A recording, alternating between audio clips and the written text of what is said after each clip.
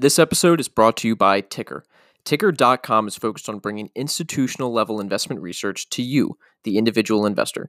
Ticker.com is powered by S&P Global Capital IQ and has coverage of over 50,000 stocks globally with financial data, estimates, valuation metrics, ownership percentages, transcript filings, news, and more. Value Hive listeners can join Ticker's free beta trial today at ticker.com/hive. That's TIKR.com/hive. All right, Yaron, this has been a long conversation in the works. I feel like I messaged you in September or something. I was like, hey, let's get you on the podcast. And you're like, hey, I'm super busy, but let's follow back. And here we are, and we're doing it. So we're giving the people what they want, because I feel like someone mentioned that on Twitter. They said, hey, get Yaron on the podcast. And here we are. We're making it happen. So for those that don't know you, and this is kind of our first time talking face-to-face over Zoom, who is Yaron and how'd you get started investing? Thanks for having me on. Pleasure to be here. Glad hopefully we give the people what they want. And glad we can make this happen. So Yaron is, I'm the portfolio manager of a fund called One Main Capital. I started One Main Capital in early 2018. Before my time in One Main Capital, I spent around a decade in investing roles, both in private equity as well as public market equity funds, so hedge funds. My interest in business really stemmed from like a really young age. I grew up my parents moved to the States a few years before I was born, so I'm first generation American. They worked as, for someone else, and then my dad saved some money and went to go sell electronics at the local flea market down in Miami and kind of started his own little business from that. And eventually he opened a few retail stores selling stuff to tourists, t-shirts, mugs, towels. And so I was always surrounded by him, who was a small business owner. And he had friends who had larger, more successful businesses.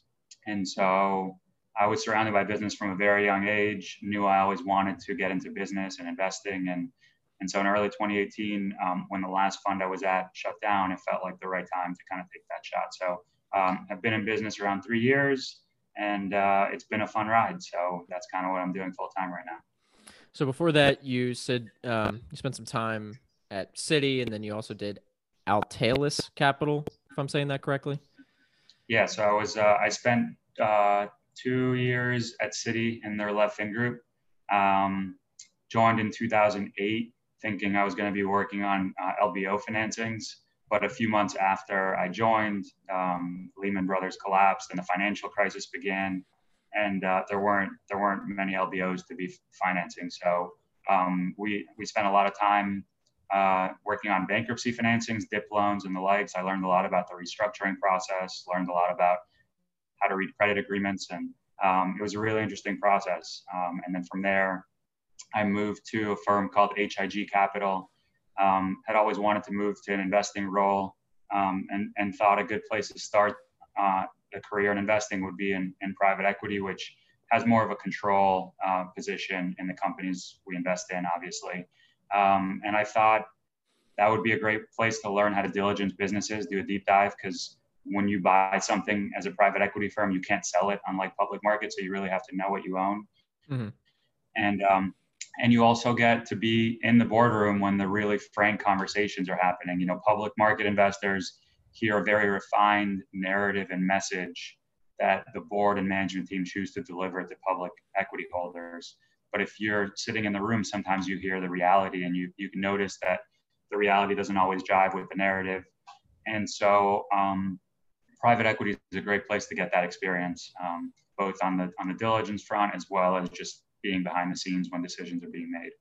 So spent about 3 years at HIG Capital, mid-market private equity firm. Great track record, really, really smart guys. They do great deals. And then moved over to Altalis. Yeah, Altalis was a startup, long-short equity fund. I joined pre-launch. The founders, they ran the North American equities business at a larger firm called Taconic. And it was great. Joining pre-launch, I was there from days -1 when we were, building the portfolio, talking and being involved in all the conversations that related to portfolio construction and risk management and position sizing and all the like. So it was a great learning experience. So what were some of the biggest lessons you learned from starting at we'll call it ground -1, day -1, that you might not have gained had you done a more traditional route where, doing at these Goldman Sachs, investment banks, and then going straight from there to starting your own shop? Yeah, I think for one, I just saw what it takes to build a portfolio and what it takes to build a business, from a back office perspective, from a portfolio construction perspective, all the risk management conversations. Again, I was involved in all those. The biggest takeaway I got at Altalis, I think, was we spent a lot of time valuing each business in the portfolio and each business we wanted to invest in completely on a DCF basis. In private equity, we spent a lot of time understanding our businesses and how they compare to their competition. And you look at public comps and private transactions values, and a lot of transactions are done on an EBITDA multiple basis. And at Altalis, we were like, okay, each business, let's assume that there's no public comp. What would we pay for it? And DCFs are obviously very sensitive to all the assumptions, whether it's discount rate, terminal growth, terminal margins, revenue growth through today and whenever your terminal year is. And so I think when you practice a lot on how those marginal changes impact your DCF value, I think you get a really good sense on how to value businesses and what the multiples mean under certain scenarios. Because at the end of the day, you compare your DCF value to the current multiple and the comp multiple, and you kind of get a good kind of gut check on like what certain multiples mean for certain types of businesses, and how changes in DCF impact those multiples. So that was a great learning experience. And yeah, I mean, I just think the portfolio construction process from day one was really helpful to kind of see how we did that. Now, when you say portfolio construction, I'm thinking in my head, you've got this pool of capital, call it $100,000. And from day one, you're trying to decide, okay, we're going to put 20,000 here, 15,000 here, 30,000 there.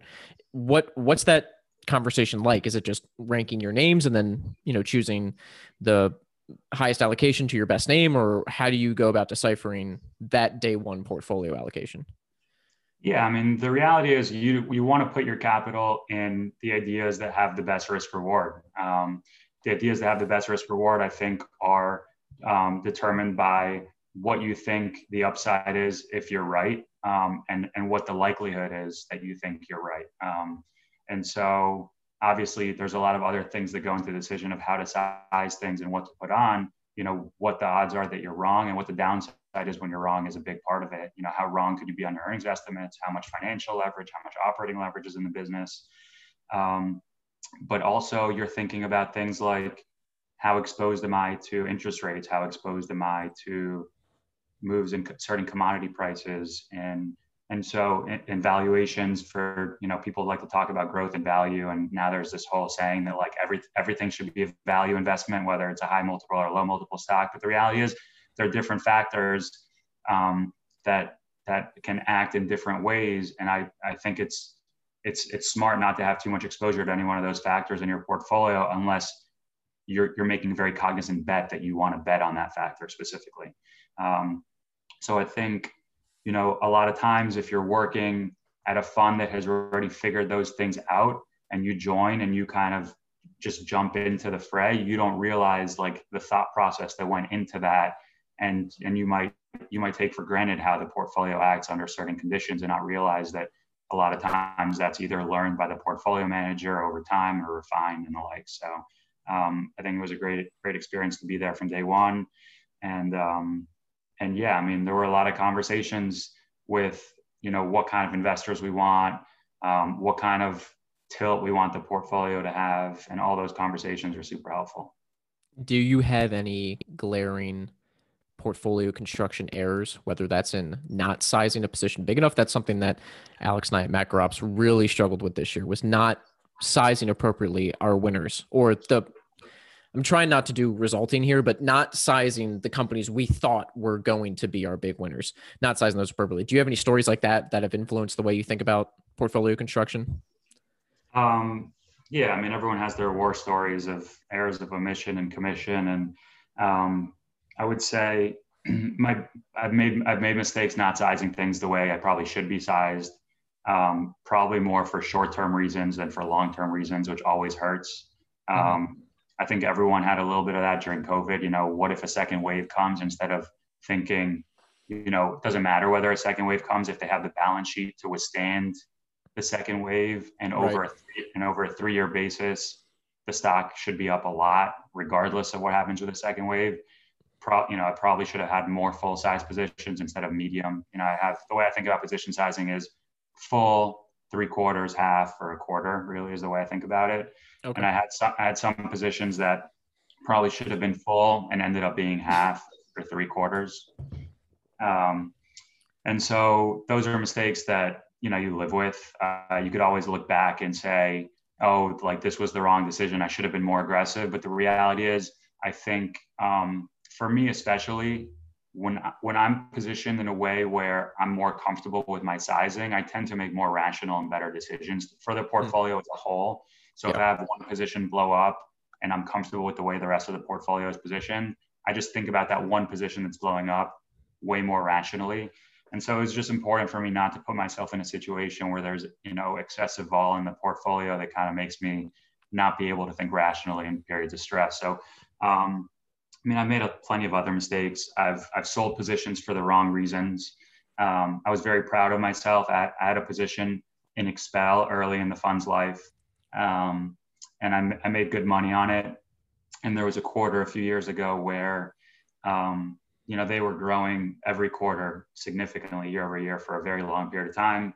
They were on an earnings call where they said, you know, in the middle of the call, they put up a good print. In the middle of the call, they said, and next quarter, we expect revenue. I forgot whether it's like flat or down sequentially. They had some issue in China with some distributor. And the stock was up nicely on the day when they said that. And I was like, whoa, like you guys are going to go negative. And I sold out of it while it was still up on the day. It ended up closing the day down pretty meaningfully. And I felt so proud of myself that day. And I told myself that, you know, I spoke to the company afterwards, and I spoke to people who spoke to the company, and they had a very good explanation for why this was a temporary hiccup. And I was like, all right, let me see 1 quarter of proof. And when I see 1 quarter of proof, I'm going to put the position right back on. And things normalized. And obviously the stock was a little bit higher by then. And I was like, all right, I'm going to wait for a pullback, and, you know, the rest is history. So I've sold things for the wrong reasons. You know, there was a little bit of uncertainty, but if I really step back and think, did the core thesis change? Do I think people aren't going to want this product going forward? The answer probably would have been no. And so did I need to get out of the position entirely? Probably not. But I'll take those mistakes where, you know, foregone upside all day. I think if I can avoid the blowups and incurring significant losses in the portfolio. But yeah, I mean, I have my errors of not sizing things appropriately, of getting out for the wrong reasons. And our job as portfolio managers and investors is to just constantly learn and refine our process over time and not continue to repeat the same mistakes over and over. And that's my hope and goal, that I can do that over time. So you bring up an interesting topic on waiting for not only confirmation, but then disconfirming evidence that you were wrong in selling and that you'll get back in.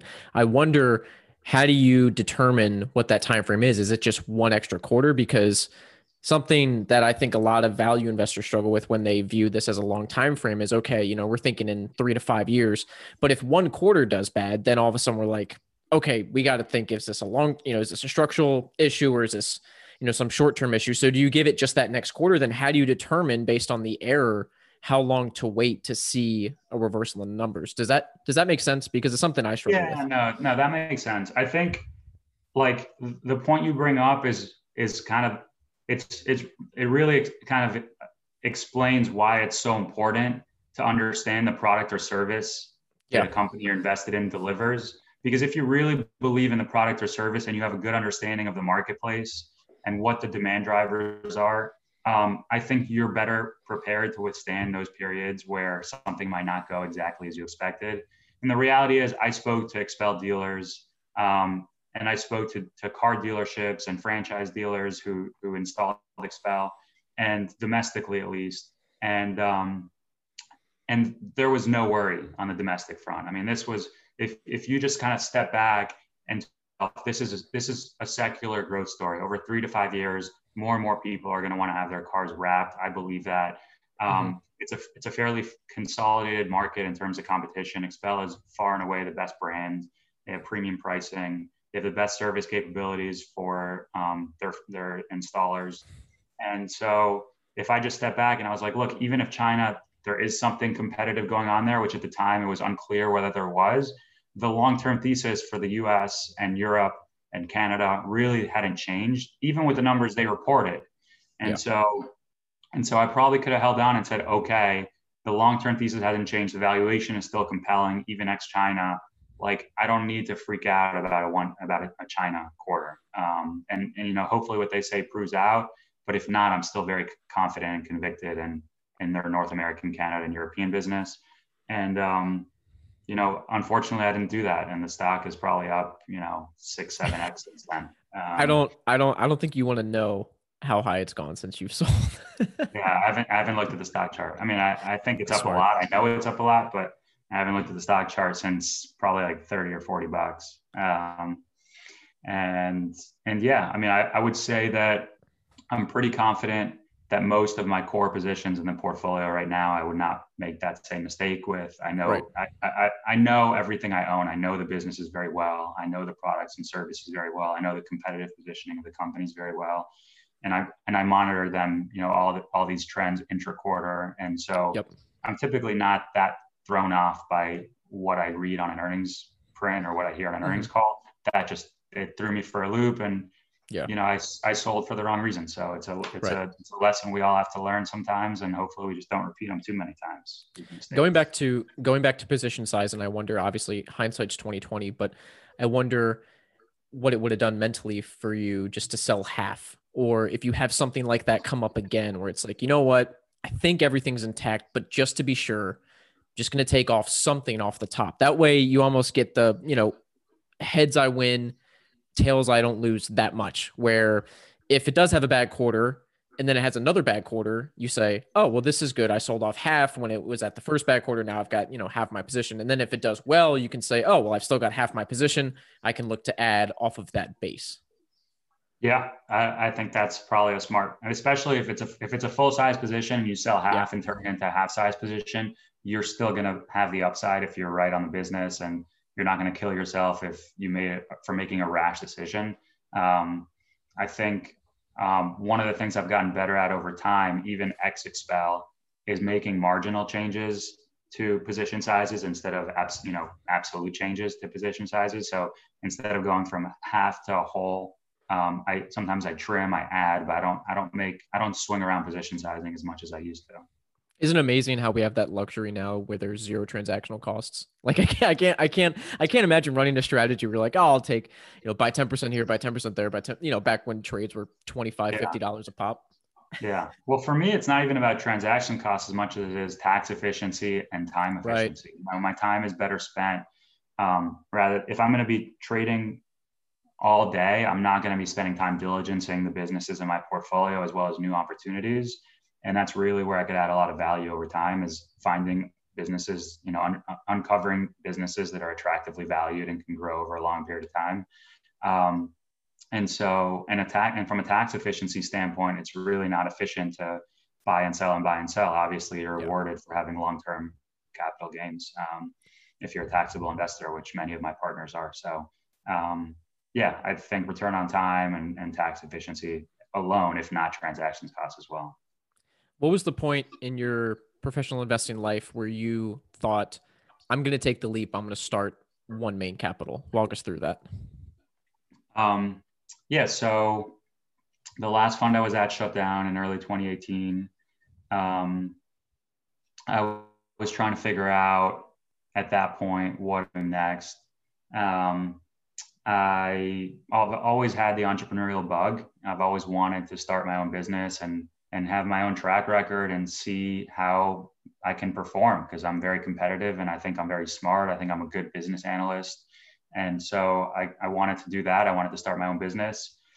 It's very scary starting a fund when you're what people consider to be subscale. I think it's easier for guys who have, the pedigree, if they went to an Ivy League school and then worked at like a very well-known Tiger Cub and get the backing of, that Tiger Cub or something like that. And they launch all of a sudden with 500 million or $1 billion. And, it's a startup, but they're really launching a business that already has the infrastructure and the scale. Right. A lot of people in the industry just shun on and think it's not worth your time and it's impossible to start subscale. And I'll call subscale anything, I don't know, sub 50 million of AUM. And so I asked a lot of people that I respect for their opinion, mentors, colleagues, friends in the industry. And I'll say most people said, don't do it. You're in your prime earning years.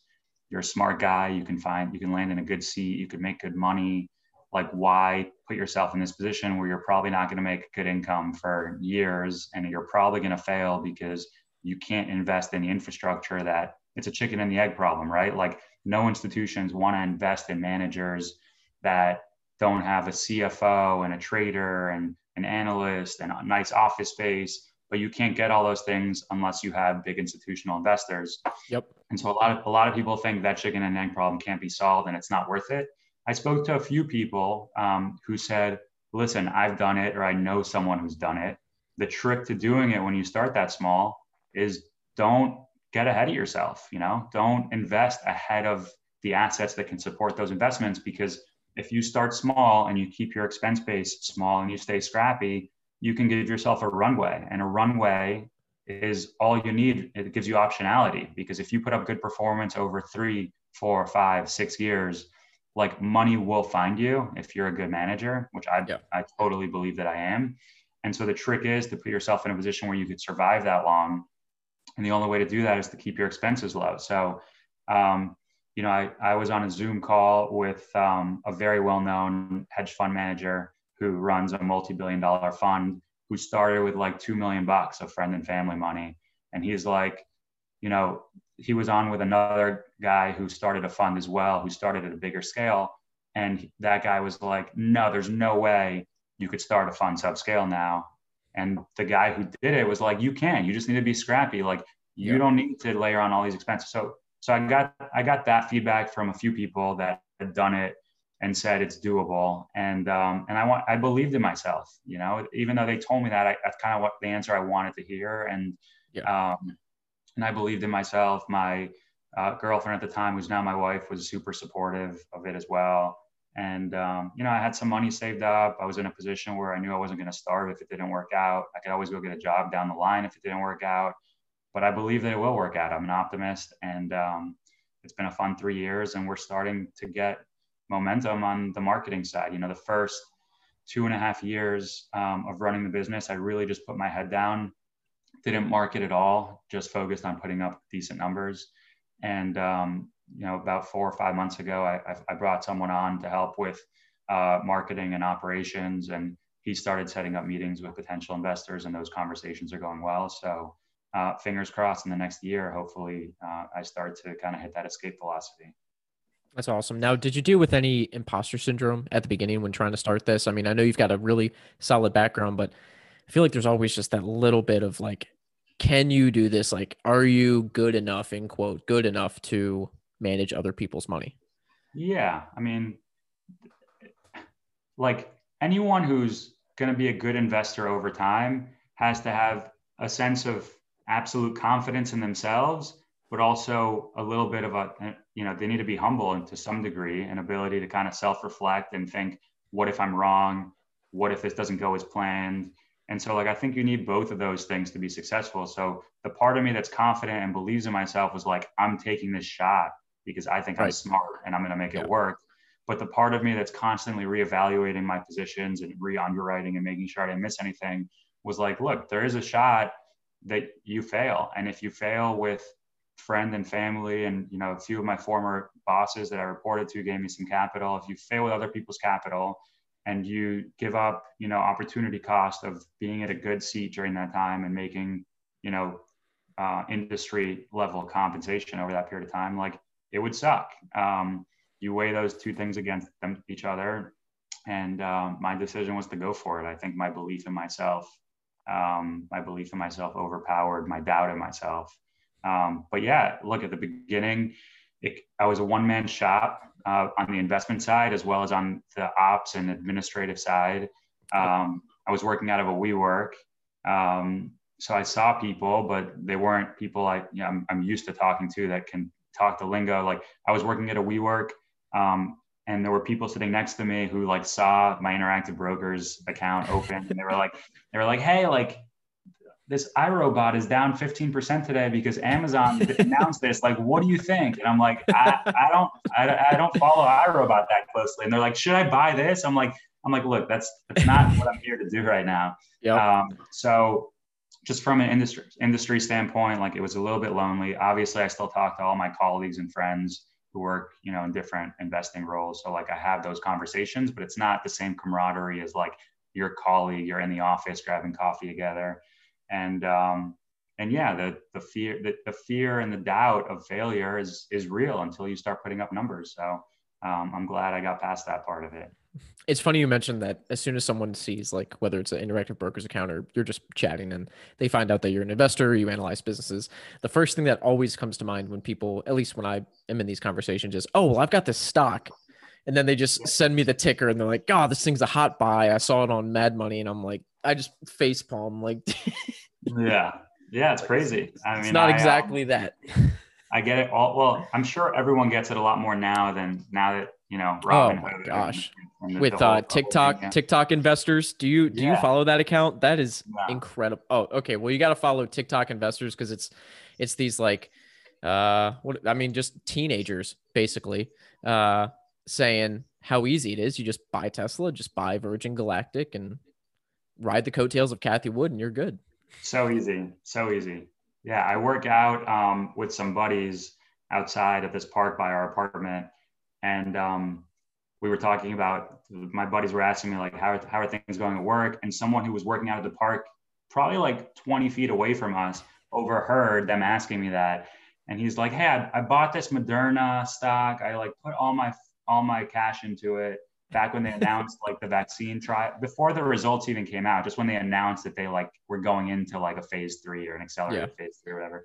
He's like, but now it's down like 15%. What do I do? I'm like, I literally can't give you investment advice on having 100% of your cash in Moderna. I have no view on it. But I'm getting that more and more as well. So, so on Moderna, I almost sent out a tweet calling a market top just in jest. My mom texted me, and she never texts me about stocks or investing or anything ever. And she sends me a CNBC link about Moderna going to trial with the COVID with the COVID vaccine. She goes, hey, how can I invest in Moderna? They're doing the COVID thing. And I just like sent a laughing emoji and I said, Mom, that's already priced in. And she said, already priced in? They haven't done it yet. And so then I had to kind of tell her about that. But it's just so fascinating, the world we live in. Yeah, sign of the times. It's like buying Budweiser stock ahead of the Super Bowl, because they're going to be very busy. They're going to have a very busy weekend in Super Bowl weekend. Yeah, I mean, I think we laugh about it, but it's a little bit scary to think that there are people who are making major financial decisions in terms of where to deploy their saving, a significant portion of their wealth based on, these variables that have nothing to do with the long-term value of a company. And it's working now. And like, maybe this time is different and it'll just keep working into perpetuity from here, but like most likely it won't. And, it just sucks seeing these people that eventually will end up holding the bag or could end up holding the bag. It's like, I know you made a lot of money, just take some of it out right now. And they're like, nah. It's always those people that bought Tesla and they're like, some guys like, today I'm retiring at 39 and no, I'm not selling a single share. Yeah. Okay. He's like, I'm just going to borrow against my shares because they're never going down in value. So like, why would I pay tax on that?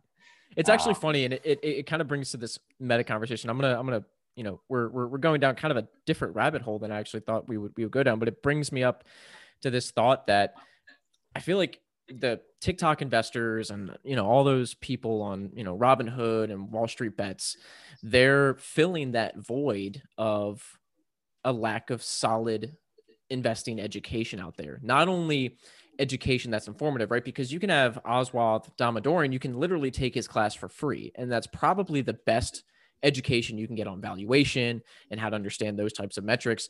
You can also, take online classes like Mobison's class, I think at Columbia Business School. He's doing, online now, but it's not entertaining enough. And I think that's where that gap is. And that's why you're seeing these TikTok investors come in and have such a huge impact. reach. It's crazy. Yeah. Because there's not they're making that. It fun. Yeah, exactly. That's exactly what they're doing. I mean, look, I graduated from school about 13 years ago from college. My college buddies, who are all very successful in their own fields. We have dentists, we have lawyers in there, we have doctors in my group chat, like my fantasy football group chat. Like we've been on the same chat for 15 years, and never once in the last. We didn't also go to college together. We also went to high school together. So we've been in middle school. So we've been friends forever. Yeah. And never once since I've known them had they started talking about the stock market until probably like 6 or 7 months ago. And they're using all the funny terms from like Wall Street Bets, and it's entertaining for them. They want to make money, but it's also entertainment. It's funny. So, and look, it's working for the time being. What's fun is working, Yep. Squeezing the shorts, the tendies, using the call options. Like it's fun. It's working for them, buying SPACs, buying Tesla. Yep. And so as long as it keeps working, they'll keep making money and seeing it as entertainment. Who knows when it's going to stop? Yeah. Who knows when the music stops, but that's, I guess that's not really our job. But speaking of financial Twitter, there's two names that you and I have crossed paths on, and I'm not a shareholder of either of these names as of now. That might actually prove to be a mistake going forward, which is something I've wrestled with. But the two names are Collectors Universe CLCT and then NLAB's NLAB. And the common thread that holds these two together is that they had some agreements or some buyout offers recently that, for long story short, probably not the most accretive thing for minority shareholders, especially in NLAB's case. I think I'm a little bit closer to the situation than I am on Collectors Universe because I just don't know as much there. But walk us through those two offers. I don't know if you're a shareholder in either of those. If you can let us know, but walk us through kind of what happened there and where the situation stands now. Yeah. So I'm a shareholder of both. They're both unfortunate situations for different reasons. The first one is Collectors, which they do authentication and grading of collectible items like trading cards, coins, and they had another fund that I respect a ton they run an activist campaign against them earlier this year. They were just mismanaging the business for a very long period of time. They were paying a dividend. They weren't investing to expand their capacity when the demand for their services was clearly exceeding their capacity to deliver against that demand. And so the management team just didn't own a lot of stock. The board didn't own a lot of stock. And so this activist came and threatened to run a proxy contest to replace the board. And so that board would have oversight over the management team so that they would make the right investments over time. And they ended up settling with the board to put a few of their nominees onto the board, but didn't take over the whole board. Within a few quarters of that, the company had already started making investments to accelerate its capacity. So it started to deliver against this accelerating demand. They took some price increases, and those price increases and increased capacity flowed to the bottom line at a very nice rate. So you have this huge backlog of demand, ton of visibility over the next few years, and margins that are just starting to expand. And there's a little bit of a mania going on in like the collectible space right now, as you know. It's getting caught up in the same Bitcoin and stock mania. Like there are baseball and basketball cards that are selling for like $2, $3, $4 million. Collectors probably has the ability to create an online marketplace. So they're grading these cards, authenticating them. They probably have the best data on who's buying these cards, how much they're willing to pay, what they're worth. And so if you make a third-party marketplace, think like a StubHub of trading cards, right, where people can buy and sell these trading cards. And even if you take like a 5% commission or take rate on all the transactions that go through your platform, like that could be a huge revenue stream at very high incremental margin. So like there's that opportunity. And so they started to deliver against all this stuff. The stock went out from like the mid 20s to like the high 60s. Yeah. And next thing you know, the company announces that they're selling for a small premium. They're selling to what appears to be a strategic buyer. It's an owner of a Major League Baseball team. Is kind of the guy who's it seems like is the core equity sponsor. And is that Steve Cohen? Yes. Yeah. Okay. Yeah. Owner of the Mets. Yeah, exactly. Owner of the Mets. I try to avoid using names publicly about people, especially if like I'm saying that they're trying to steal a company. But yeah, Steve Cohen. But hey, as long as I said it first, right? Yeah. And so the proxy materials came out, and it's very clear that this is kind of like a take under. It's very clear that based on the projections that management put out that they think they could execute against over the next 3, 4, 5 years, right, the business is being sold at a hugely discounted value to those cash flows and earnings. Those earnings are probably conservative and understated. They don't give credit for that marketplace. And when you read about the process that went on to get to this, takeout, it was a very, very bad process. It was run by, I want to say, a second or third tier investment bank. In the background section of the proxy materials, a lot of times you can kind of read like how this transaction came to be. Companies have to disclose that. Yeah. And so they went back as far as a few years ago when they tried selling the company. And they went out at that point when they tried selling the company a few years ago, they went out to like 200 bidders. And this time they basically didn't go out to anyone. They just engaged with the one person who reached out to the company and said, I want to buy you guys. That person who reached out and said, I want to buy you guys, didn't have the financial wherewithal to complete the acquisition. He asked the company for permission to try to go round up some equity sponsors, which is where Steve Cohen and another big hedge fund got involved. Someone else came to the company and said, hey, I heard that you're selling.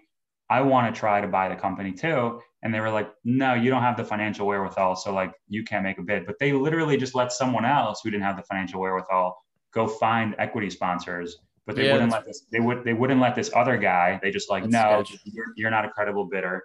And so it was not a competitive process, clearly. And I think the read is that the board and management don't own that much stock. Yep. And if the management team knows that they don't own that much stock, when this transaction closes, whatever they do own will immediately vest and they'll get paid out on it. Plus, the people who are buying the company are going to give them a new equity package. They want that equity package to be struck at as low a valuation as possible, right? Yeah. Because if you're getting a new option package, you want it at a low valuation, so you end up owning a bigger percentage of the company on the way out. And so it's really not in your best interest to try to get the best price for the company at that point. You want to kind of cash out what you got and get a bigger option package in the company at a lower valuation. Yep. What did I do when I saw that? I don't know. It's frustrating. Yeah. It wasn't a very big position for me. But it's frustrating. I reached out to other shareholders and people who weren't shareholders who I was just saying, hey, you should take a look at this because it's trading at or slightly below the takeout price. And I think there's a shot that, a new bidder emerges here. And even if not, I think there's a shot they might not get the deal done because you need to get 50% of the vote plus one share to get the deal done here. I thought there was a shot they might not get the 50% plus one. So I just like, hey, you should take a look at this. There's a shot you get a bump. I don't think you lose that much money if the deal closes. If you're buying it slightly above 75-25 or even slightly below, there's no shot you're going to lose money. So just time value of money and exposure. But yeah, I'm not at the size where I can like buy up a ton of shares and pull a Carl Icahn and take it to court. Like when Dell, back in 2013, when Michael Dell was trying to like steal Dell, Carl Icahn went out and bought like $1 billion worth of stock or something and took What a them. power move. Could you imagine that? Could you imagine doing that? Yeah. And he took them to court. There's something called appraisal rights. You can literally go to Delaware and sue them in court and say, no, the value you're paying for these shares is not enough. And I'm going to sue you to have a third party come up with a fair value. And that's what you have to pay me. So I'm not at the size where I could do that kind of stuff yet. For me, it's kind of, I mean, it's important to be involved in situations where you trust management for that reason, because there's nothing worse than being right on a business, but having management somehow steal the upside away from you or destroy that upside by making bad capital allocation decisions. So it just continues to reinforce every time I get involved in a situation where management is either a B management team or they're just not aligned. There's always a lesson for the most part. There's usually a lesson to take away, which is it's why it's important to get involved with management teams that are aligned with you. And that's why the activist emerged initially here in the first place. So I mean, it's an interesting situation. It's supposed to close next week. If it closes, we'll find out if they have the votes.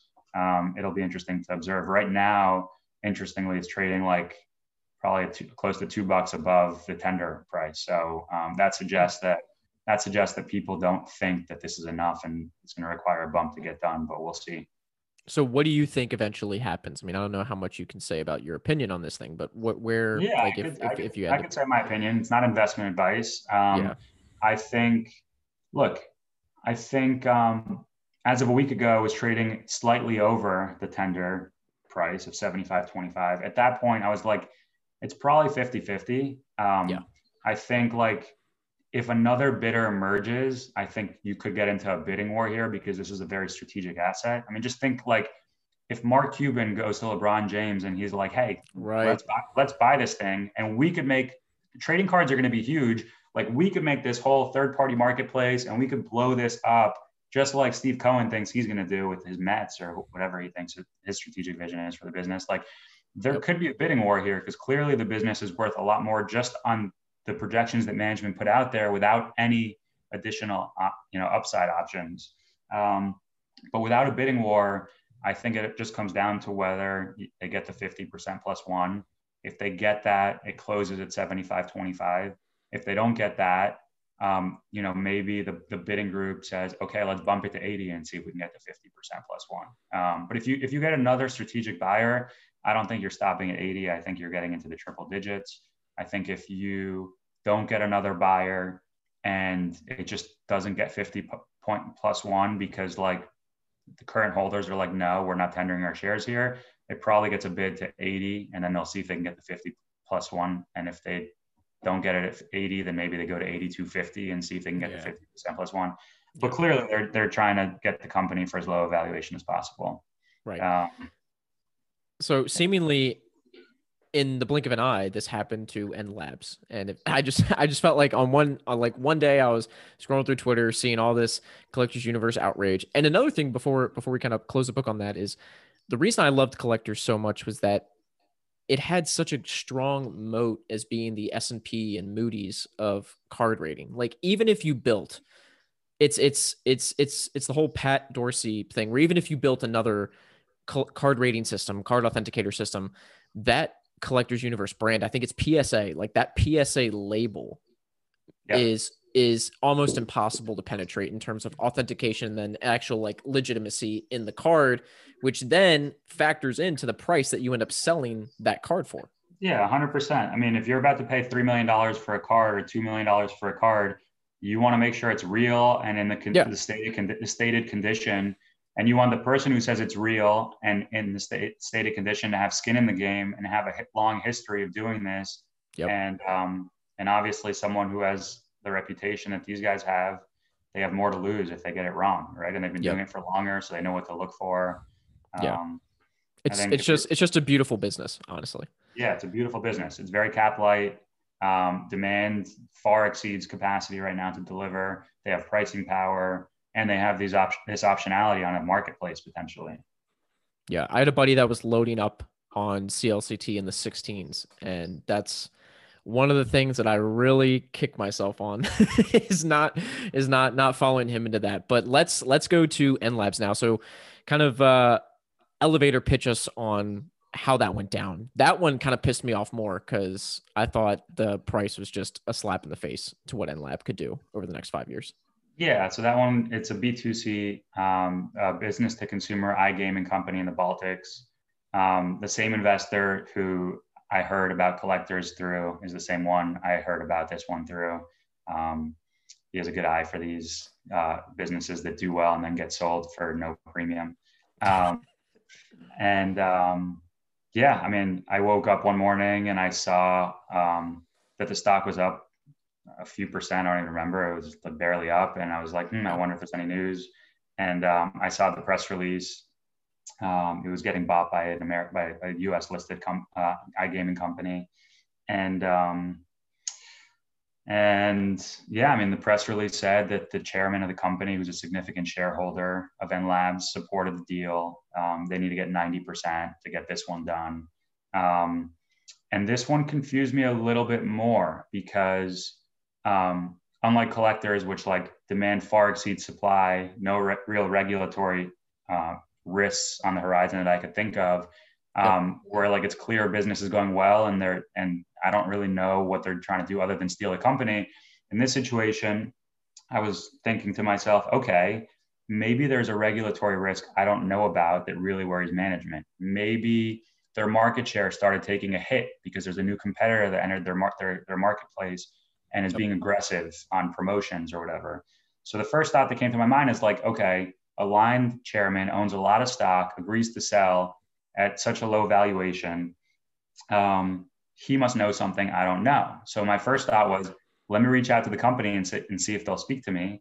I thought there was no shot they would speak to me because they just announced that they were selling the business.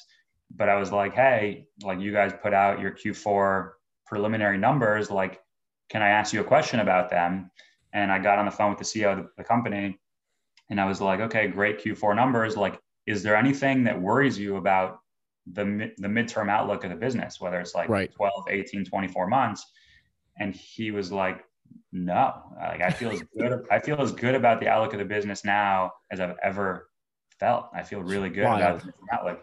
And I was like, okay, well, there's literally nothing that like it really worries you that like you just haven't told us about or that just popped out of the blue. He's like, no. I'm like, then why are you guys selling the company at no premium? And he's like, look, I can't talk to you about that. Like if you, that's a board decision. I'm just, the CEO of the business. I don't control the board. And so you need to speak to them about that if you have a question. But like, I'll just tell you, it's a little bit bittersweet for me because like I had a good vision on where we could take this. Yeah. And so that's another situation where I haven't sold my shares yet. I'm hoping that, the fact that this is now for sale, other buyers emerge and try to top this bid.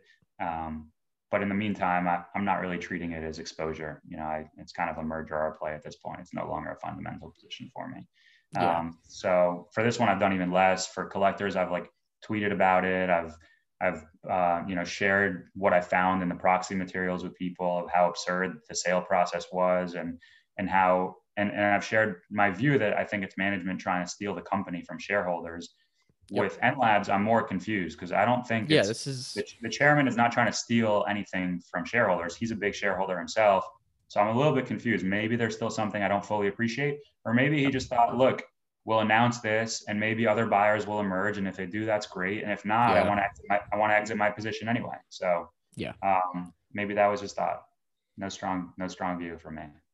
Yeah. It's this one was just confusing. And what's frustrating about both of these that probably gets talked about a lot, but maybe not enough is the opportunity cost and then redeploying that capital, because I'm sitting here, and us in Macro Ops, we've got a pretty decent sized position in NLABs. And we had I had a small position in CLCT at the time. It's like with NLABs, now we have to redeploy that capital. I mean, luckily we were able to find ideas, but companies like NLABs and companies like CLCT don't come around often. Exactly. And so it's almost, it's more insulting in that aspect than it is the premium, I guess, because Not only are you saying, hey, my minority shareholders were getting taken out for 1% premium. It's like, no, not only is it a 1% premium, but now you have to find out ways to allocate that better than what you thought you could get over the next 3 to 5 years by just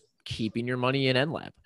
And like the appreciation on both of those all happened in a shorter window than 12 months. So like a lot of people who've been in this for 6 months have big gains that are about to get taxed at short-term rates. So that makes it a double whammy.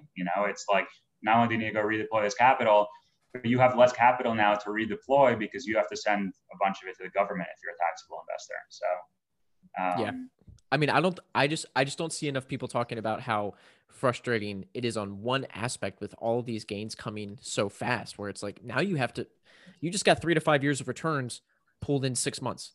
You have to find another idea just like that. That's not easy.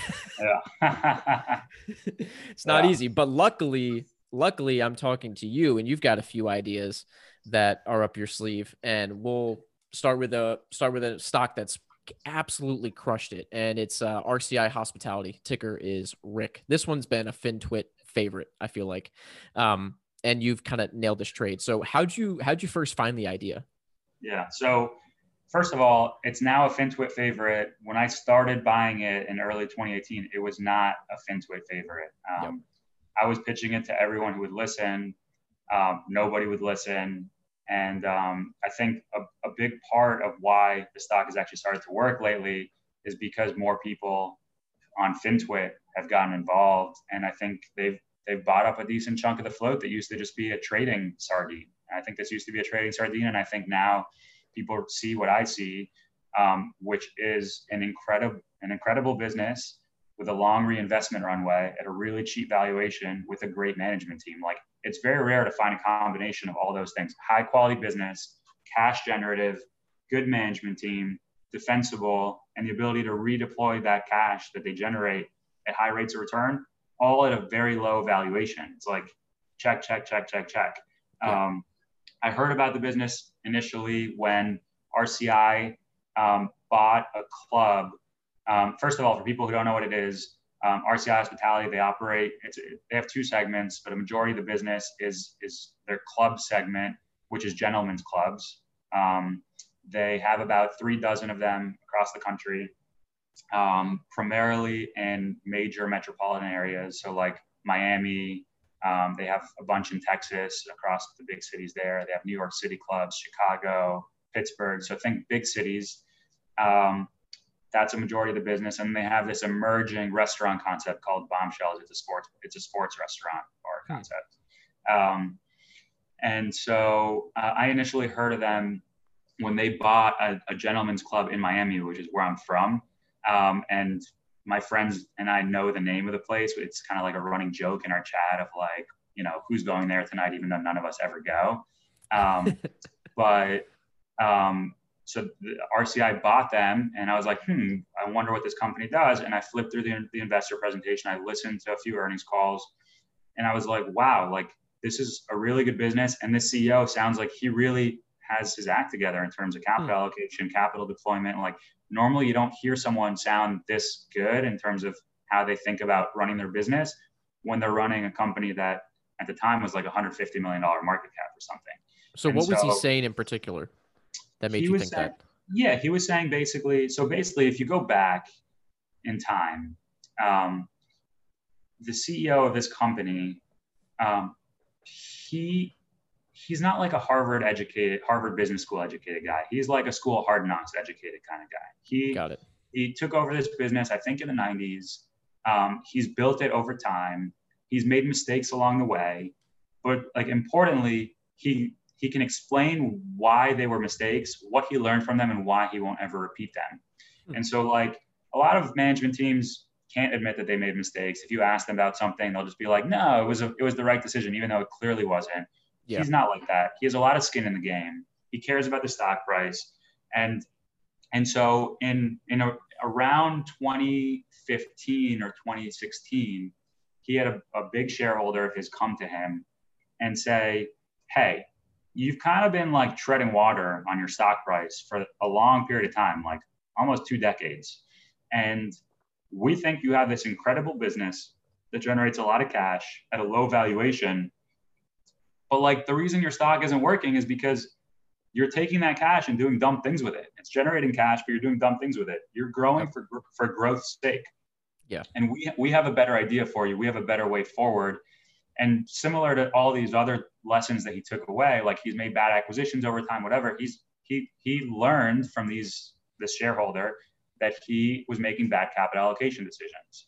He was trying to show growth, top line growth, just for the sake of top line growth. He wasn't growing free cash flow per share.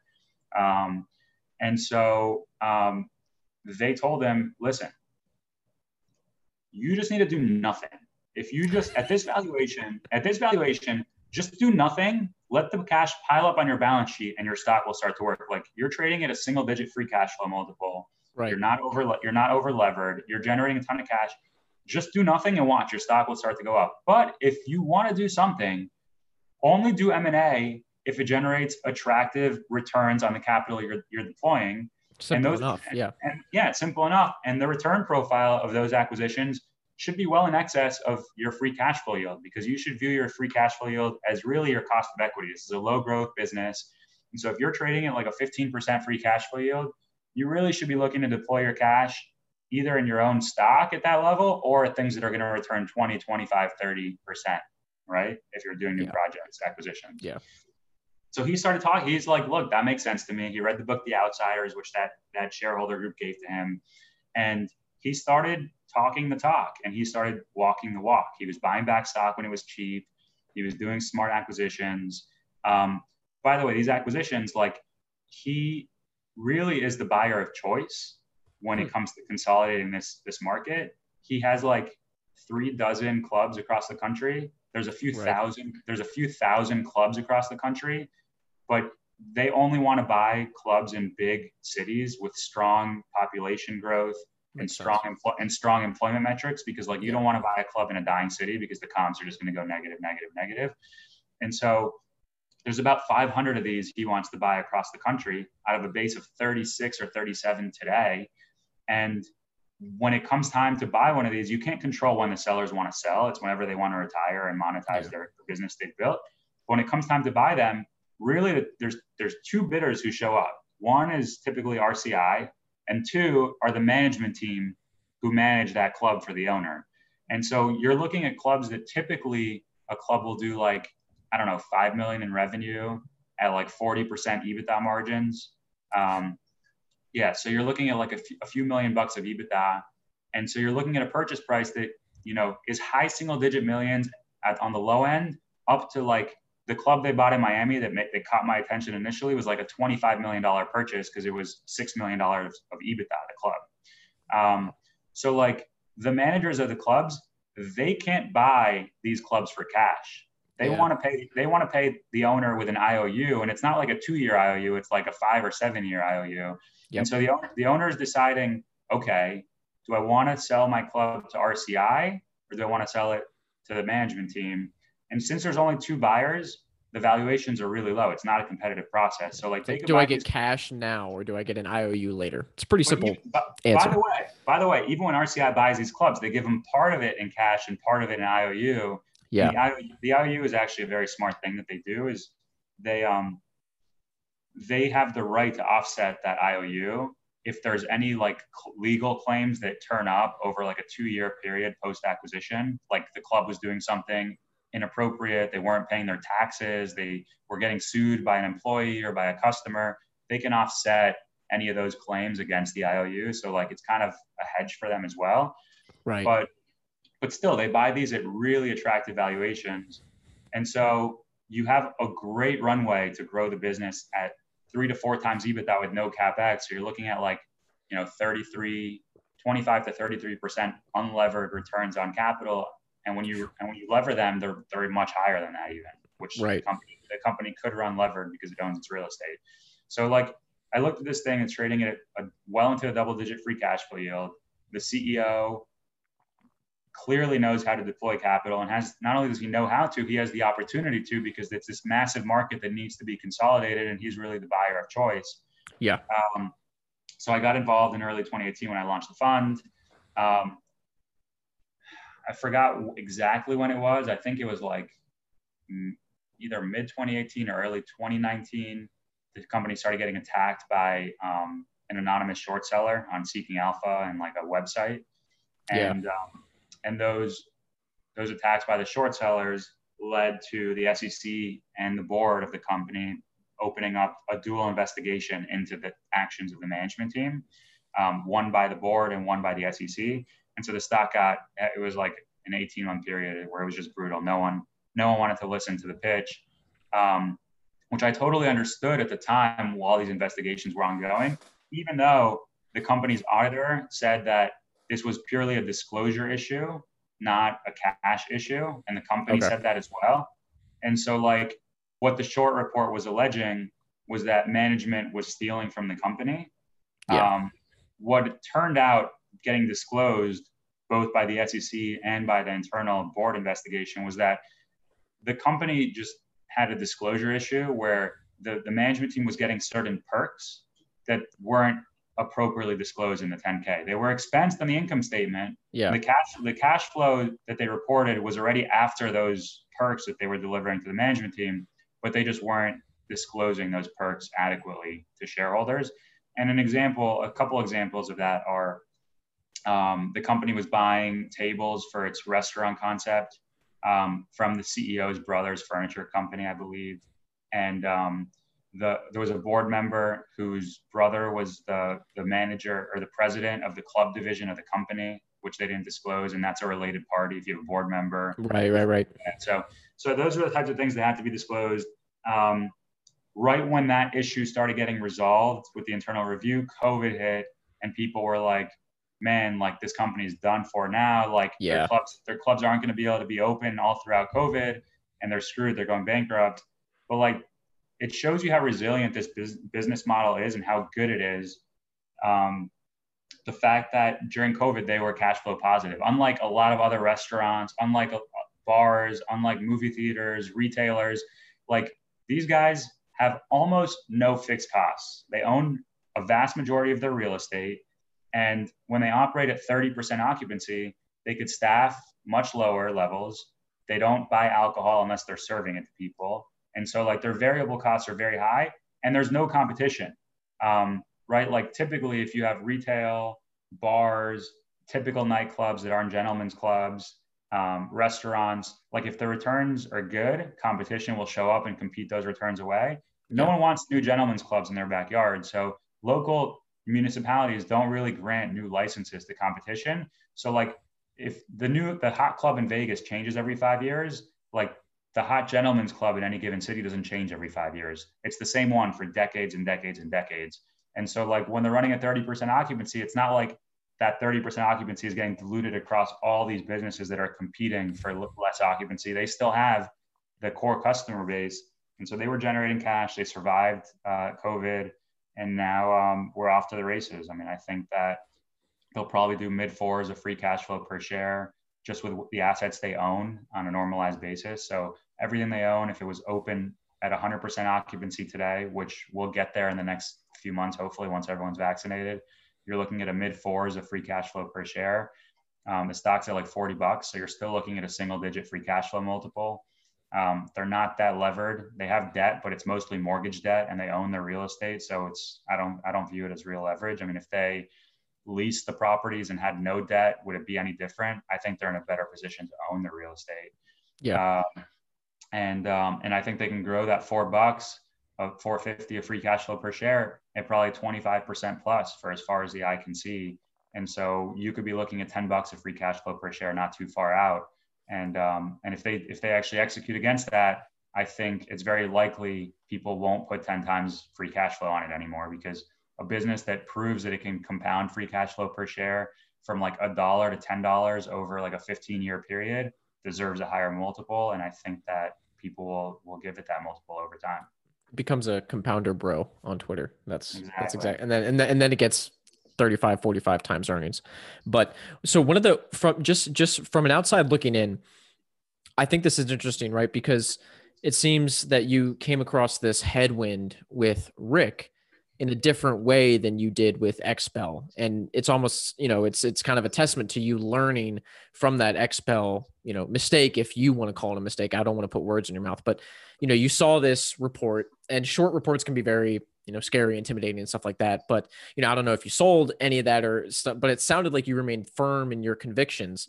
And I just think that's, a great example of you learning from that past. But I do want to get your take on how you weigh these probabilistically in terms of management and how they act. And, I'm looking at, there's a Seeking Alpha post from March of 2020. And there's just like a couple things with the management, like you mentioned, how they didn't disclose things. One of the things I thought was interesting was that they had some of the management received automobile expense compensation. So, some of them would get like $18,000 in automobile expense. The CFO got $24,000, and then Travis Reese got $56,000 in automobile expense. And then the other big thing that they said is that during 2019, Philip Marshall, the CFO, got a $30,000 raise during this time when the SEC was investigating them. So from an outsider looking in, how do you weigh that in terms of the long-term future of the business? Is it like, you know what, I'm just going to kind of swallow that. I know that that's not optically good, but I don't think that it's long-term detrimental to the business. Is that kind of how you were thinking about it? Yeah, I think, look, this management team has done an incredible job for shareholders. They're important employees of the business. I think that without them, the business would be worth less than what it's worth today. And so I think it's important to keep them motivated and retain them. And whether you want to retain them by giving them a night's allowance for a car or by giving them cash raises, I don't think their comp, just looking at it, does not seem egregious on an absolute basis. Like, if you think that their raise is a little bit too high, I can argue for or against that point. But the reality is the CEO has a vast majority of his net worth in the stock. He hasn't sold stock in years. After he implemented the capital allocation policy, the stock went from like $10 to like $30. He didn't sell a single share. And he is highly motivated to get the stock price higher. Like, this is an empire that he sees the vision of what this could look like in 3, 5, 10 years. And I think he wants to be the one to take it there. And I think the vision that he sees is the one that I see, and I've tried conveying to other people who've gotten involved in the story. And so, yeah, I'm trying not to focus on the minutia of, they've got an $18,000 raise or a car allowance here or there. The bottom line is, when the short report came out, I didn't sell stock. In fact, after multiple conversations with the company, and after there were certain points throughout the investigations where the findings were starting to get dribbled out by press releases. And the most important thing I was focused on was not what you haven't disclosed, but whether what you haven't disclosed is already fully reflected in the income statement and cash flow statement, and whether it shows that a lack of judgment, of moral judgment, where you stole from the company, or was it just stuff that, whatever, every management team does these types of things, and maybe some disclose it, maybe some don't. But like, I think if you did an internal review of any company in the S&P 500 or the Russell, you would find that CEOs of the companies use the US Open tickets that their company has for their kids. And maybe they'll use the corporate jet to go visit friends. And maybe they expense, an Uber when they were actually going to visit, to visit a friend somewhere. And like, people do that. I don't think that shows such a lack of moral judgment that like a company is not worthy of investing in, or else we wouldn't invest in any business. I think people do that type of stuff. But I was focused on, did you steal from the company? And did you not account for these transactions properly? If you expense them properly, free cash flow is not changing, earnings aren't changing, the balance sheet isn't changing, and you didn't steal from the company, you're not going to jail, and you're not getting, fined by the SEC or fired from your job by the SEC. Like, I'm fine with whatever comes out, especially when the stock at that point was trading at 5 times free cash flow. Yeah. And so, not only did I not sell my position, I was adding to it over time as these data points kind of incrementally came out. And it helps that I've had a 4-year relationship with this management team. I have good rapport with them. I was able to have conversations with them. And historically, over the last 4+ years, whenever they've told me things that I wasn't sure if what they said was going to play out, it played out exactly as they said. I mean, when they say we're going to do X, X typically happens. When they say they're going to do Y, Y typically happens. And so I have a sense of confidence and trust with them. And when they were like, look, this is going to check out, like we're going to have to add disclosure, but nothing's going to get restated accounting wise. And then those things started to play out as they said. I had confidence to add to the position. So got it. I mean, that's just another benefit of being a long-term shareholder is that they do have that, not only patience, but they have that level of vulnerability and openness with you because they know that you're also in it for the long term. You're not just someone trying to make a quick buck, I guess. Yeah, you have rapport with them. And look, I think the management teams, my core positions typically, I'm very active, not only with the company of just giving them suggestions on how I think they could be doing better with investor communication, of whether I like what they're doing with their capital allocation. But I would like to say I'm helpful on the IR front as well. You know, I pitch the idea to anyone who will listen, and I help kind of pitch it and get people comfortable with the story. I've gotten a lot of people involved in RCI. I've gotten a lot of people involved in other names I'm involved with. And so like they're appreciative of that feedback that I give them on how they could be better from a communication standpoint, how they could be better from a capital allocation standpoint. And that allows them to have a more open and honest dialogue with me as well. You know, there's a rapport that's built over time. And I think it's great to have positions that you feel like you're an insider almost in terms of like being able to have open and frank conversations. Earlier, you mentioned that you're not big enough yet to run an activist campaign, but just from talking to you, it sounds like that's something that wouldn't be off the table in the future should you scale to that. Like it almost seems like you've got a good personality for it. You've also got the knowledge, and I think it's something that maybe you'd be good at. Is that something that you've thought about? And maybe that's even something that you would like to see yourself in, is almost like this, you know, I don't want to compare you to, you know, someone you don't want to be compared to, but almost like an Ackman / Carl Icahn figure in these companies one day. You're making me blush. No, look, I like being on a boat where the management team is rowing in the same direction as me. And for the most part, if I sense that they're not rowing the same direction as me, I would rather not get on the boat. Yeah. Could there be very unique and special circumstances where there's a business that's just so undervalued and a very small change can unlock a lot of that value?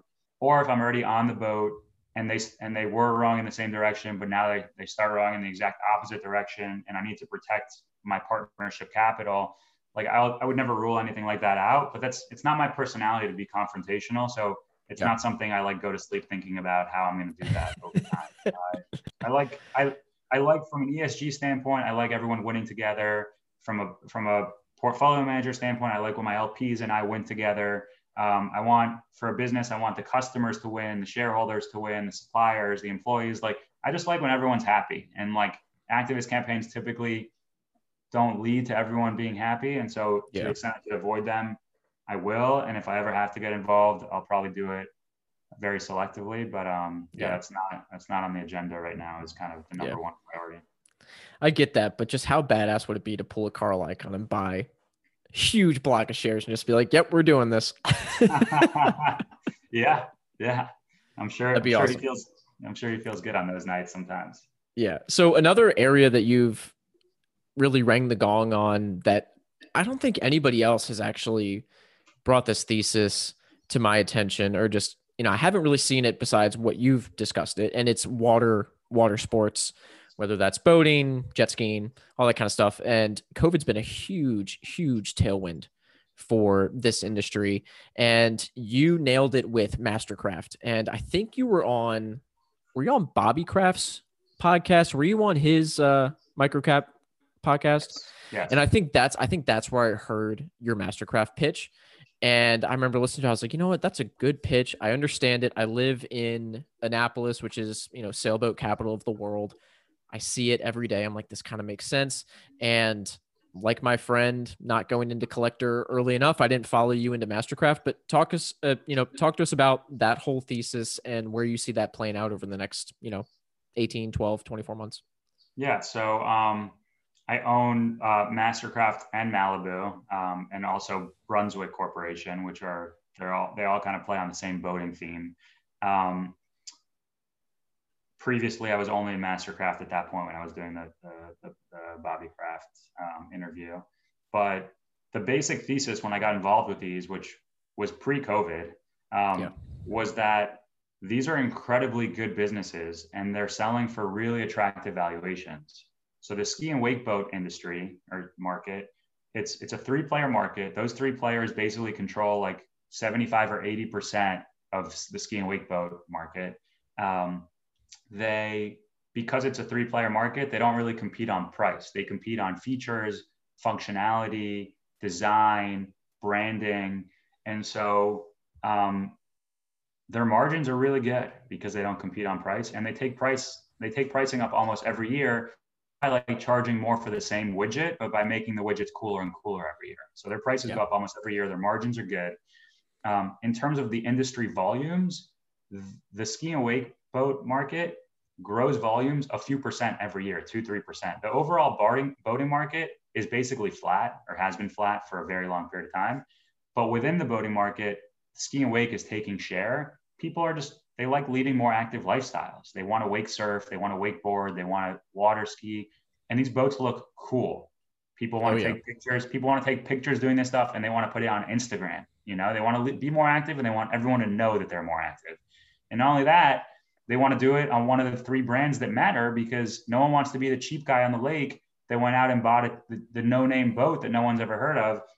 So the brands matter. So you have a sustainable end market with secularly growing units.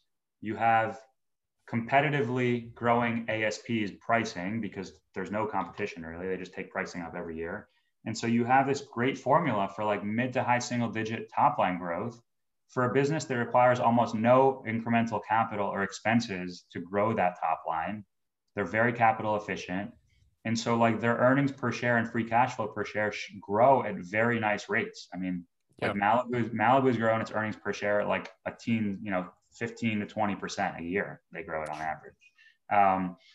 And you're buying these at like 8, 9, 10 times earnings, and earnings equal free cash flow. They don't require a lot of capital to grow because they're actually a negative working capital business. They get paid by the dealers. The second they're done producing the boat, they get paid by the dealer. They ship it to the dealer, they get paid. They don't pay the guys that they bought the parts from to build the boat for like 3 months after they get the money from the dealer. So they have a negative working capital dynamic, requires very little CapEx to grow. And so the returns on capital are really high. The free cash flow conversion is really good. They have no underfunded pensions. They have no big union problems. They have no big minimum purchase commitments. Like any problem that you name for like an auto OEM, for example, they don't have. An auto OEM has positive working capital. They not only do they not have the negative working capital, they actually have to finance their customers. Like if you're buying a GM car, GM has to figure out a way to get you the money. So a lot of auto manufacturers actually have fincos where they're taking their earnings, their profits from the car sale and deploying it into the finco to help you buy the car from them. So like they can't even touch a lot of the cash they're earning. They don't have that at Malibu Mastercraft. They don't have all these pensions. They don't have these unions. They don't have these huge plants that require a lot of capital. So they don't have any of those things, but they trade at like multiples like and they also have growth, whereas like auto units aren't really growing, right, globally. And so they don't have any of that hair. I think that they're secularly benefiting businesses that can grow earnings per share and free cash flow per share for a very long period of time at nice rates that you were able to buy at like 10 times earnings, more or less. During COVID, it did get scary because for a point in time there, you're like, okay, we're going to go into a bad recession. Everyone has to shut manufacturing down for who knows how long. So you're going to generate zero revenue for that period. And once you restart your production, no one's going to have money to buy a boat. Like the first thing you cut in a recession is discretionary big purchases like a boat. And that's what's typically happened in recessions. But especially these types of boats, because these things, I mean, it's not like your John boat going out fishing on a 10-foot these are expensive boats. Yeah, these are like $100,000 plus boats. Oh yeah. And so it got scary. And But like very early on, I remember emailing the management teams and being like, I know in a typical recession, people cut their boat spending, but here, if you can't do any other traveling and you can't be in restaurants and you can't go to concerts and like you don't want to be around other people in a crowded park outside, like isn't boating the one place you can go with your family and feel safe and be outside and still do something fun like summer vacation? People, people aren't flying to Europe. People aren't flying to the Caribbean. People aren't. And they were like, yeah, we think that might be accurate, but we just don't know yet. Yeah. And I was like on top of it because the fund had an investment in it. And there's a lot of public data points you can read. You can see used boat pricing, which it gives you a good indication of like whether if there's an oversupply of used boat pricing comes down, it means people might not be buying as many new boats. Used boat pricing tightened up very quickly. There's online message boards and forums where you can go and like see what people are talking about. I mean, these are like the people who own Malibus and Mastercraft. They've been owning Malibus and Mastercrafts for like decades. That's their family. If you're a Malibu family, you're a Malibu family. You go on the message boards and you talk to all the other Malibu families about this upgrade you got to your paint job. And everyone's like, oh, I got that one too. Like, it's so cool. Oh, I'm thinking of upgrading my boat. And someone's like, have you thought about getting a Mastercraft? And they're like, hell no, I'm not getting a Mastercraft. I'm a Malibu guy. So like you can go on these message boards and see people are talking about upgrading their boats, getting new boats. Saying, oh my God, I can't upgrade my boat because my dealer doesn't even have anything in stock for me. You had the boat dealers coming out and announcing their comps being through the roof. It was nutty. The comps were nutty. Yeah, the comps were nutty. They didn't even have to discount. So like typically like you have some pockets of the country where like demand might be a little weaker. Some areas demand might be a little stronger. So there's discounting in some part of the country, no discounting other parts. There were no discounts anywhere. Their gross margins expanded through the roof. Their unit volumes were through the roof. And like production was shut down and about to turn back on, but like they were depleting all the inventory in stock. So now you're in this situation where like all these positive dynamics that I touched on of why this is a secularly growing end market for ski and wake in particular. And there's also a dynamic for why I think Brunswick is in a good place as well. But for ski and wake in particular, you have all these dynamics for why I think they're secularly growing businesses. But now you have this kind of like 2-year replenishment period where even if the retail demand over the next year and a half, 2 years is just meh, which I don't think it will be. I think you're going to see a continuation of this strong demand. Yeah. Even if it's just meh, the dealers just need to order a lot more boats just to restock their inventory. And I don't think demand is just going to be meh because COVID is still going to be around through next summer. People are still going to want to stay local and not be in big groups. And you had this weird dynamic where a lot of the boat demand came from first-time boat buyers this time around, which means that a lot of the people who were looking to replace their boats didn't replace them last year.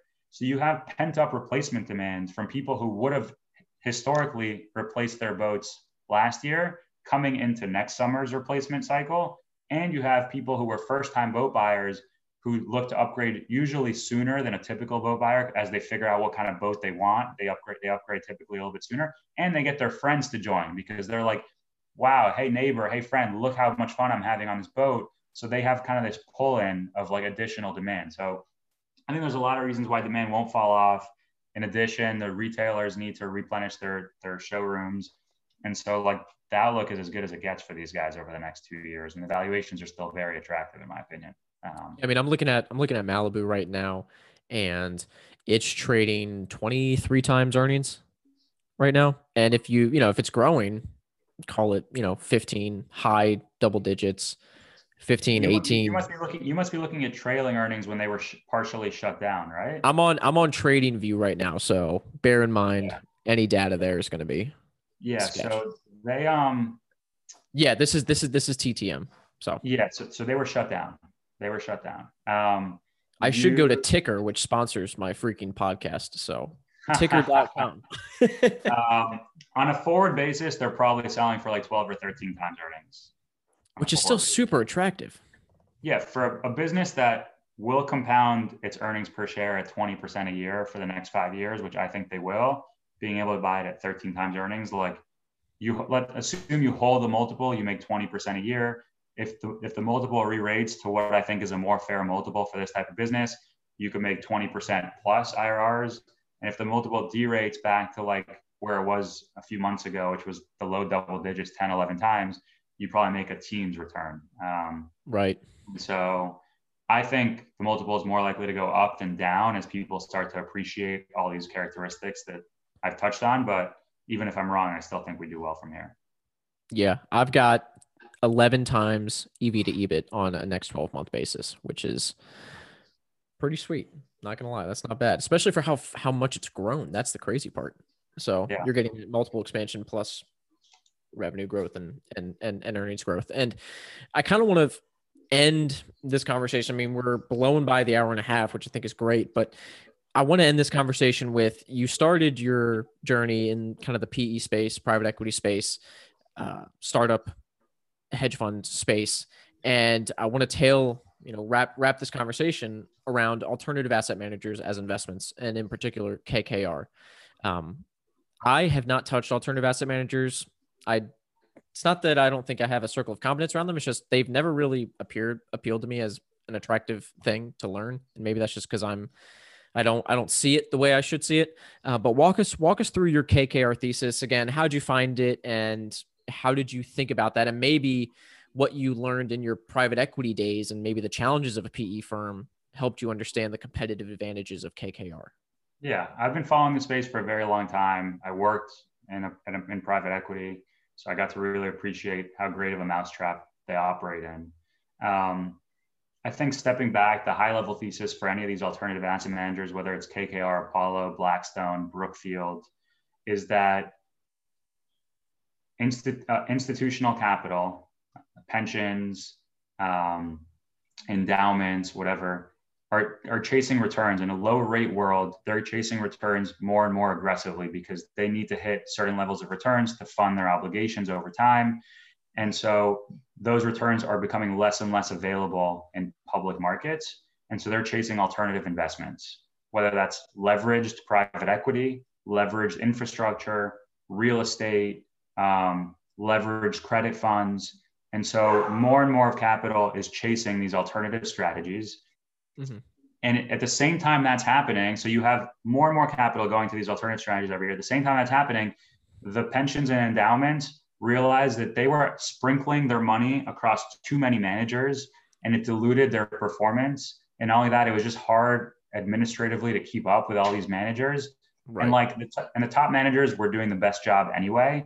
And so they're like, okay, not only do we want to put more and more of our money in these alternative strategies, we want to put them with less and less managers. So what you have is this incredibly long and powerful tailwind of capital flowing to the big dogs in the space, the KKRs, the Blackstones of the world. That's a great backdrop under which to invest in anything you could buy at a reasonable valuation. When the wind is at your back instead of at your face, it's a great backdrop with which to invest. If you could find something at a reasonable valuation where like these winds are just driving growth for as far as the eye can see, it's a great backdrop. And KKR specifically was in this position where they started investing in these new strategies ahead of the AUM growth that came with these strategies. So call it 10, 15 years ago, they started developing, an Asia private equity strategy, a European real estate strategy, a credit strategy, a growth equity strategy, and across all these geographies. And initially when they were doing that, they went and hired really good talent to seed these strategies, right? Like you don't want to raise these funds and not do well. So you're going to pay top dollar to find the best talent to seed them. Yep. Additionally, you don't have a track record doing this specific strategy. So you're going to have a hard time finding a big amount of capital to seed these strategies. So what they did was they said, we're going to put up a bunch of our own capital in these strategies just to prove to people that we're serious and we're putting our money where our mouth is. So in the early days of these new strategies, they were putting up a lot more capital than they typically do in funds. And they were generating much lower margins than they typically do with mature funds because they didn't have a lot of fees, but they were paying a lot of salary and bonus money to all these investment professionals. So what you have now is they're raising bigger and bigger successor funds. Like if you raise a $300 million fund one, maybe you're raising a $2 billion fund two, and maybe an $8 billion fund three. but your headcount isn't really changing. So like the increased fees and the extra carry flow to the bottom line at a much greater rate than revenue. So like you had this dynamic where KKR was selling for a very reasonable valuation. I think I would argue cheap valuation. And you had this dynamic where top line is probably going to grow at a teens clip as far as the eye can see, and earnings could grow at a faster clip than that for a couple of reasons. One, margins are going to go up, so earnings should grow faster than revenue just for that reason. Number two, they're going to have a lot of capital that gets unlocked from these early investments they made in these strategies over the last 10 years.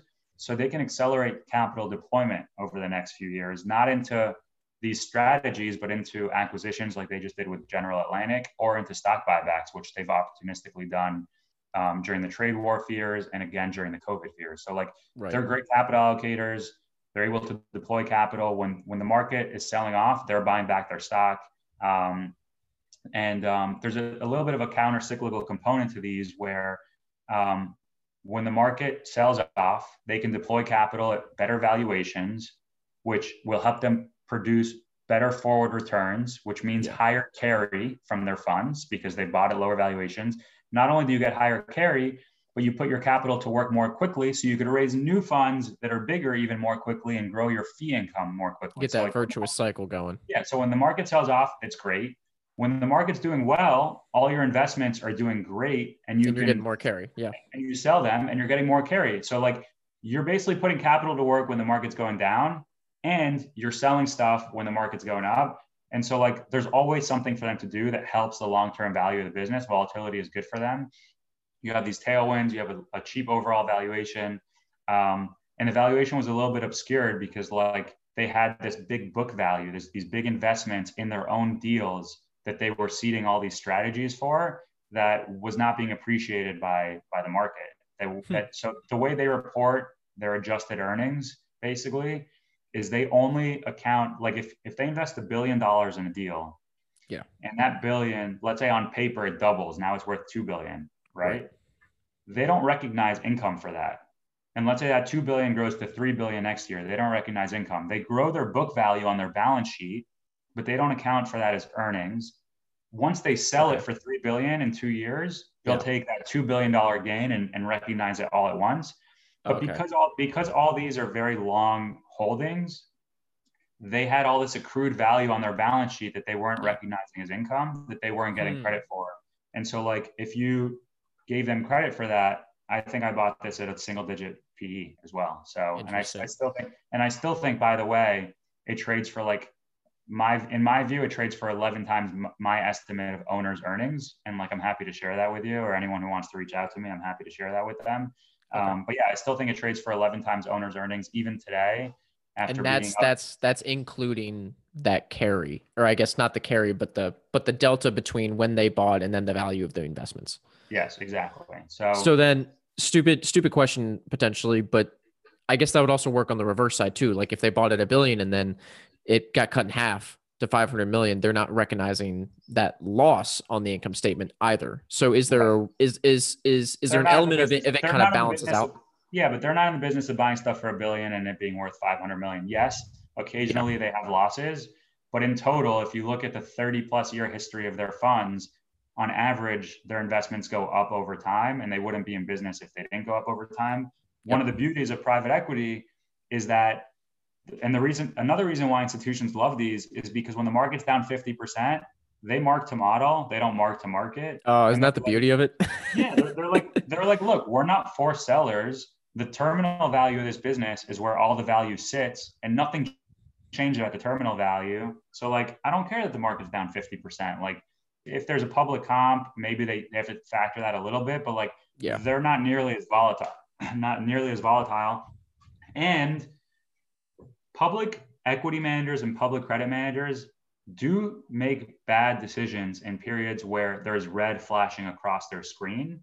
Yeah. Sometimes the market's down 30% and you're convinced it's going down another 30 from here. And you're like, let me get out and get back in. And then it snaps back and you locked in your losses forever. That does not happen with private equity. So you actually eliminate the ability for managers to make dumb decisions. They're stuck with what they own. They have to live with it through the recovery. And historically, I think more value has been destroyed by active managers selling at the wrong times than holding on. So there's just a lot of beautiful things about this one. I think I still think it probably holds the multiple from here and grows at a teens, 15-20% clip, and maybe it gets the expansion and I think it deserves. And at that point, you can make IRRs that are better than that. But so how do you lose in this case? Like, I mean, let's say 3 to 5 years from now, you and I are having a conversation, and you tell me, you say, you know what, Brandon, I lost on that KKR bet. Like, how would that play out? What would that look like? Yeah, the thing that keeps me up the most with this one is regulatory. So like, if there's any major regulatory changes, which I monitor and I try to stay up on, but like if there are any major regulatory changes that make it not viable for private equity to invest the way they've invested, that would be bad for business. And then the other one, which keeps me up less because they have such a long track record of being successful with this, is if their performance starts to suffer across all their strategies, it would hurt their ability to raise new funds. And obviously that would hurt the terminal value of the business. So regulatory and weak performance.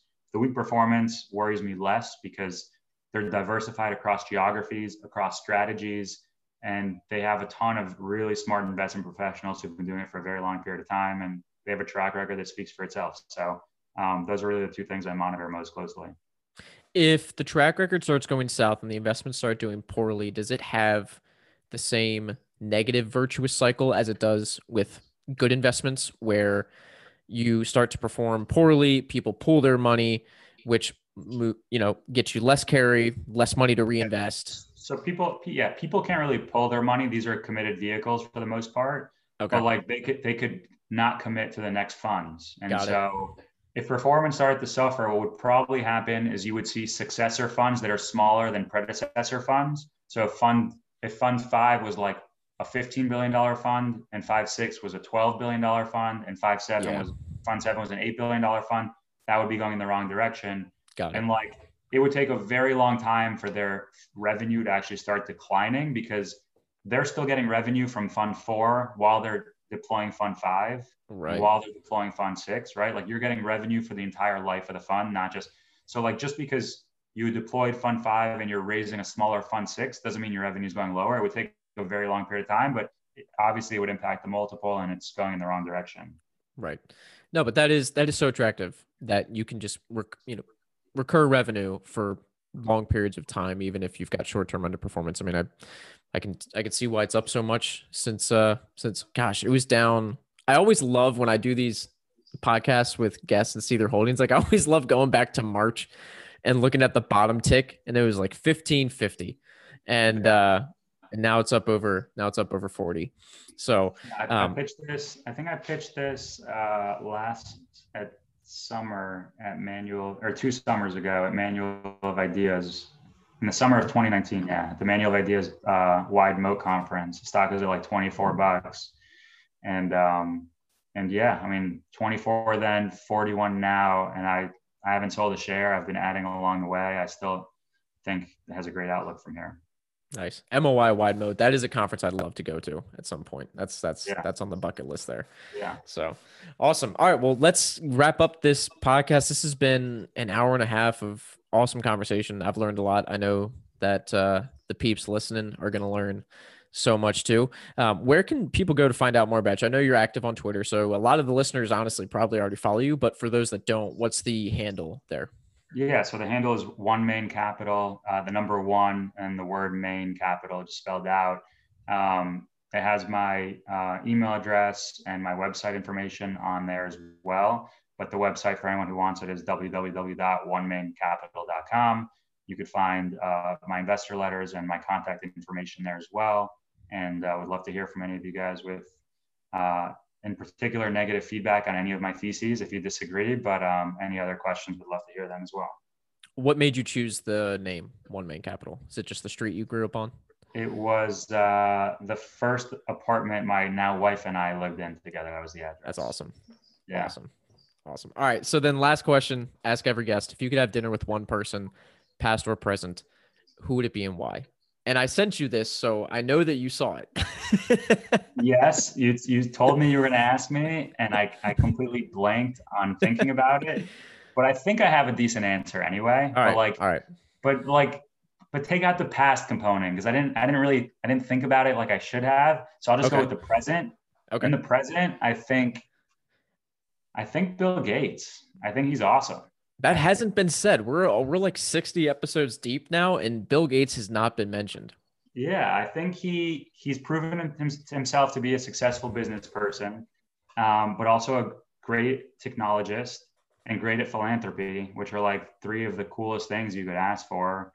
And yeah, I'd love to pick his brain about so many topics. So I don't even know where you would begin. Like, I mean, what would be the first thing you'd ask him, honestly? Oh man, I'm putting you on the spot hardcore because yeah. I just feel like there's so much. I think I would ask him what technology he's most excited about over the next 20 years. Yeah, it's probably where I would start. Yeah, but he's awesome. I think I could probably spend. You know how? Did you ever watch the documentary? Yep. Yeah, you know how he does like those alone weeks where he just goes and like spends. Oh, that cabin looks amazing. That cabin. I would go hang out with him in that cabin for a week. Yeah. You can tell him I said that too. You can tell him I said that. It doesn't have to be a secret between us two. Yeah, well, no. Next time I get Bill Gates on the podcast, I'll let him know.